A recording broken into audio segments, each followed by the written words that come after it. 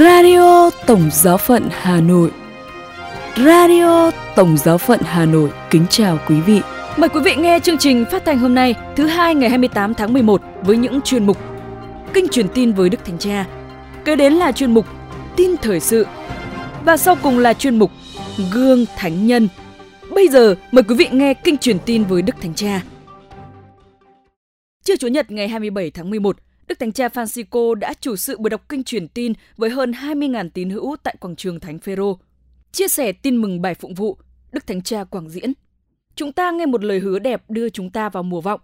Chúa của anh em sẽ đến, trích trong Mát-thêu chương 24 câu 42. Đó là nền tảng hy vọng của chúng ta, và điều này nâng đỡ chúng ta cả những lúc khó khăn và đau thương nhất trong cuộc đời chúng ta. Thiên Chúa đến. Chúng ta đừng bao giờ quên điều đó. Chúa luôn luôn đến, viếng thăm, gần gũi chúng ta, và Chúa sẽ trở lại vào ngày tận thế để đón tiếp chúng ta trong vòng tay của Ngài. Đứng trước lời hứa ấy, chúng ta tự hỏi, Chúa đến như thế nào? Làm sao chúng ta nhận ra Chúa và đón nhận Ngài? Chúng ta hãy dừng lại chốc lát về hai câu hỏi đó. Câu hỏi thứ nhất, Chúa đến như thế nào? Bao nhiêu lần chúng ta đã nghe nói rằng Chúa hiện diện trong hành trình của chúng ta? Chúa đồng hành và nói với chúng ta, nhưng có lẽ vì chúng ta chia trí về bao nhiêu sự, nên chân lý này chỉ là lý thuyết đối với chúng ta, hoặc chúng ta tưởng tượng rằng Chúa đến một cách lạ lùng, có lẽ qua những dấu chỉ phi thường nào đó.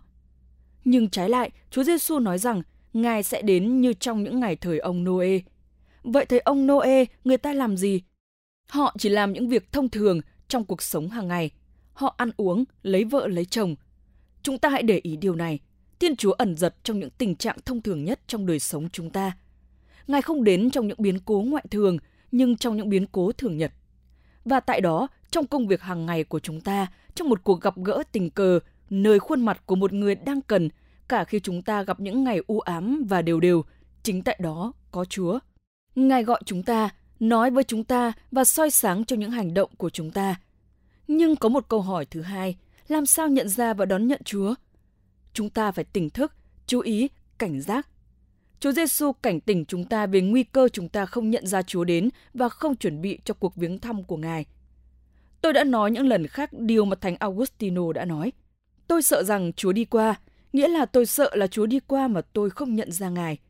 Thật vậy, về những người thời ông Nô-ê, Chúa Giêsu nói rằng họ ăn uống và không nhận ra điều gì cho đến khi lụt đại hồng thủy xảy đến và đảo lộn tất cả. Chúng ta hãy chú ý điều này, họ không nhận ra điều gì cả. Họ bận rộn với công việc của họ và không nhận thấy rằng đại hồng thủy đang tới. Chúa Giêsu nói rằng, khi Chúa đến, hai người ở ngoài đồng, một người sẽ bị đưa đi và một người để lại. Theo nghĩa nào? Đâu là điều khác biệt? Nói đơn sơ là một người tỉnh thức có khả năng nhận ra sự hiện diện của Thiên Chúa trong cuộc sống hàng ngày. Trái lại người kia thì lơ đãng, sống vô tư, không nhận thấy điều gì cả. Đức Thánh Cha nhắn nhủ rằng, trong mùa vọng này, chúng ta hãy để cho mình được đánh thức khỏi tình trạng ngái ngủ và hãy tỉnh lại.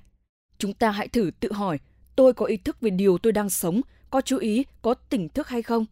Tôi có tìm cách nhận ra sự hiện diện của Thiên Chúa trong những tình trạng thường nhật, hay là tôi lơ đãng và phần nào bị đảo lộn vì công việc?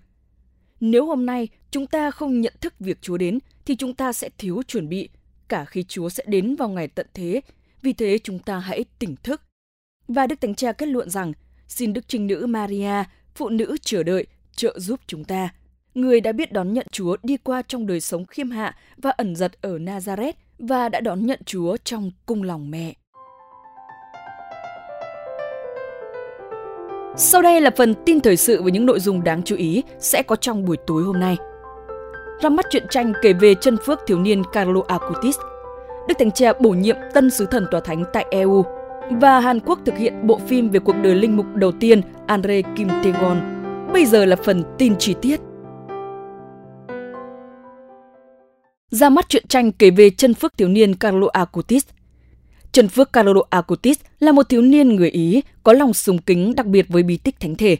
Chân phước trẻ tuổi đã dùng hiểu biết của mình về lập trình máy tính và tạo ra một trang web tổng hợp các phép lạ thánh thể khắp thế giới. Ngài qua đời năm 15 tuổi vì bệnh bạch cầu. Cuốn truyện tranh do tác giả Philip Kotlowski sáng tác tua ngược thời gian để kể câu chuyện về một thiếu niên bình dị. Cuốn truyện đã chính thức được ra mắt vào tháng 11 và hiện được bán với giá 6,99 USD. Tác giả cuốn truyện tranh cho biết Ngay từ đầu, ông đã bị cuốn hút vào câu chuyện của chân phước trẻ tuổi. Ông đã đi tìm đọc rất nhiều tài liệu, trao đổi với rất nhiều người để có thể phác họa chân thực hình ảnh của Carlo Acutis. Tác giả hy vọng rằng, qua cuốn truyện, người Công giáo sẽ tái khám phá tình yêu với bí tích thánh thể qua lòng sùng kính của chân phước Carlo Acutis. Còn đối với những người không cùng tôn giáo, tác giả hy vọng họ sẽ nhìn thấy tình yêu đối với Chúa Kitô nơi cậu thiếu niên. Đời sống của vị chân phước trẻ là minh chứng cho việc Thiên Chúa có thể hành động thông qua bất kỳ ai, không kể tuổi tác.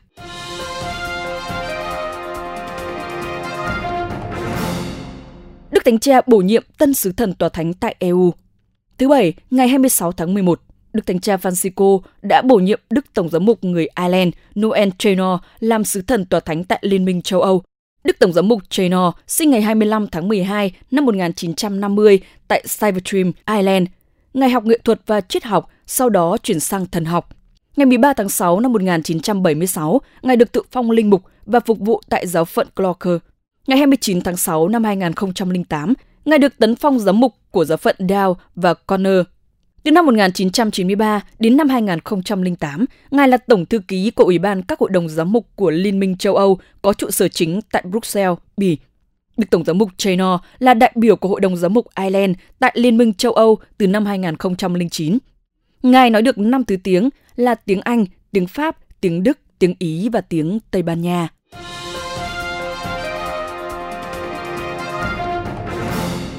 Hàn Quốc thực hiện bộ phim về cuộc đời linh mục đầu tiên Andre Kim Tae-gon.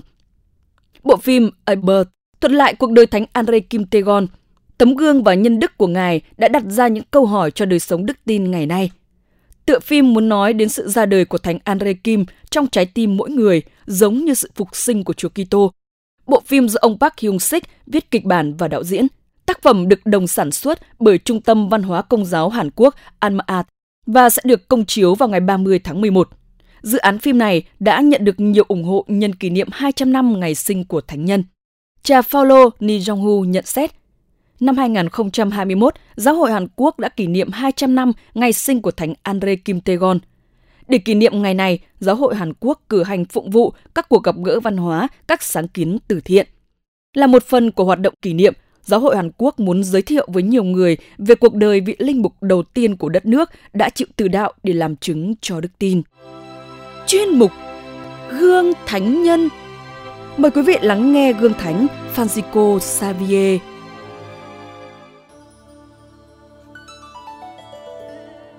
Thánh Francisco Xavier qua đời ngày 3 tháng 12 năm 1552 trên tiểu đảo Thượng Sương, ngoài bờ biển Quảng Đông, Trung Quốc. Ngài được Đức Giáo hoàng Gregor thứ 15 phong thánh cùng thời với Thánh Ignacio Loyola năm 1622, được ghi tên vào lịch Roma năm 1623 và được tuyên phong là bổn mạng Ấn Độ và các nước Viễn Đông năm 1748. Năm 1927, Ngài được Đức Giáo hoàng Pio thứ 11 tuyên phong là bổn mạng các xứ truyền giáo, cùng với Thánh nữ Teresa Hài Đồng Giêsu. Ngài tên thật là Francesco de Jassu, gọi là Xavier, sinh tại lâu đài Nava, Tây Ban Nha. Ngài là con thứ 6 trong gia đình. Cha Ngài đậu bằng tiến sĩ luật và phục vụ cho vị lãnh chúa người Pháp Jean de Albe. 18 tuổi, Ngài sang học tại Paris và trở thành giáo sư triết học và thần học. 10 năm sau, năm 1534, Ngài từ bỏ nghề giảng dạy trong giáo hội và gia nhập nhóm người sau này sẽ trở thành những vị sáng lập dòng tên cùng với Thánh Ignacio Loyola và Pierre Fabre. 10 năm sau, năm 1534, Ngài từ bỏ nghề giảng dạy trong giáo hội và gia nhập nhóm người sau này sẽ trở thành những vị sáng lập dòng tên cùng với Thánh Ignacio Loyola và Pierre Fabre, người xứ Savoie. Ngày 15 tháng 8, lễ Đức Mẹ lên trời, trước phần mộ của Thánh Denis ở Montmartre, Francisco Xavier cùng với Ignacio Loyola, Pierre Fabre và 4 người bạn tuyên thệ sống nghèo khó và thanh khiết, rồi cùng lên đường đi đất thánh để cải hóa dân ngoại. Sau chặng dừng chân ở Venice, tại đây Francisco được thụ phong linh mục vì không thể lên tàu đi Palestine. Venice đang lâm chiến với người Thổ, nên 7 người bạn đi tới Roma để phục vụ Đức Giáo Hoàng. Năm 1541, Xavier được Ignacio cử đi truyền giáo ở miền Ấn Độ thuộc Bồ Đào Nha, thay thế một hội viên đang bị bệnh không thể đi được. Thế là ngày 6 tháng 5 năm 1542, sau một năm hành trình, Francisco cập bến Goa, Ấn Độ thuộc Bồ Đào Nha, trong tư cách khâm mạng và đặc sứ của Đức Giáo Hoàng. 11 năm truyền giáo rất sôi động đang chờ đợi Ngài, dạy giáo lý, rửa tội, chăm sóc bệnh nhân, xét xử. Nhiều cộng đoàn Kitô hữu được thiết lập, cùng với nhiều trường học, chủng viện được mở khắp nơi. Những lá thư Thánh Francisco Xavier viết cho Thánh Ignacio được phổ biến trên báo chí, đã làm cả châu Âu phấn khởi trước công cuộc truyền giáo. Chúng ta có thể theo dõi những lộ trình của Ngài như sau. Từ Goa đến Travancore ở Nam Ấn Độ, rồi lại trở về Goa, trước khi đi qua Cochin, rồi đến cực Nam. Năm 1545, Ngài rời Ấn Độ để qua Malacca. Tại đây, lần đầu tiên Ngài gặp những người Nhật Bản. Rồi Ngài đi đến quần đảo Maluku, quần đảo của Indonesia. Tại đảo này, cho tới hôm nay, chúng ta vẫn còn gặp được những cộng đoàn Kitô giáo phồn thịnh đã từng được chính Thánh Francisco Xavier rao giảng tin mừng lần đầu tiên. Khao khát mang đức tin Kitô đến mọi nơi, ngày 15 tháng 8 năm 1549, Ngài đi tàu đến đảo Kyushu, Nhật Bản.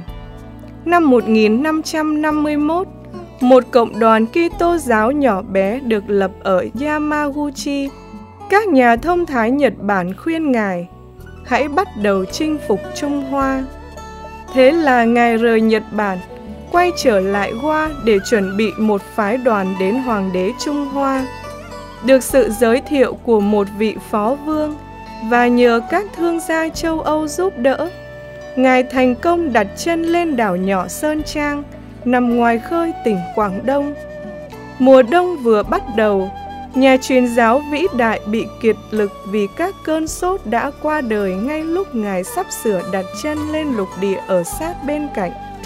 Ngài tắt thở trong khi cầu khẩn Chúa Ba Ngôi, danh Thánh Chúa Giêsu và Đức Mẹ, tay cầm một cây nến.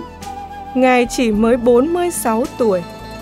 Trong 11 năm 8 tháng truyền giáo, bằng những phương tiện của thời ấy, Ngài đã đi khoảng 80.000 km, chỉ với một mục đích duy nhất là rao giảng tin mừng và thiết lập hội thánh. Radio Tổng giáo phận Hà Nội xin chào và hẹn gặp lại.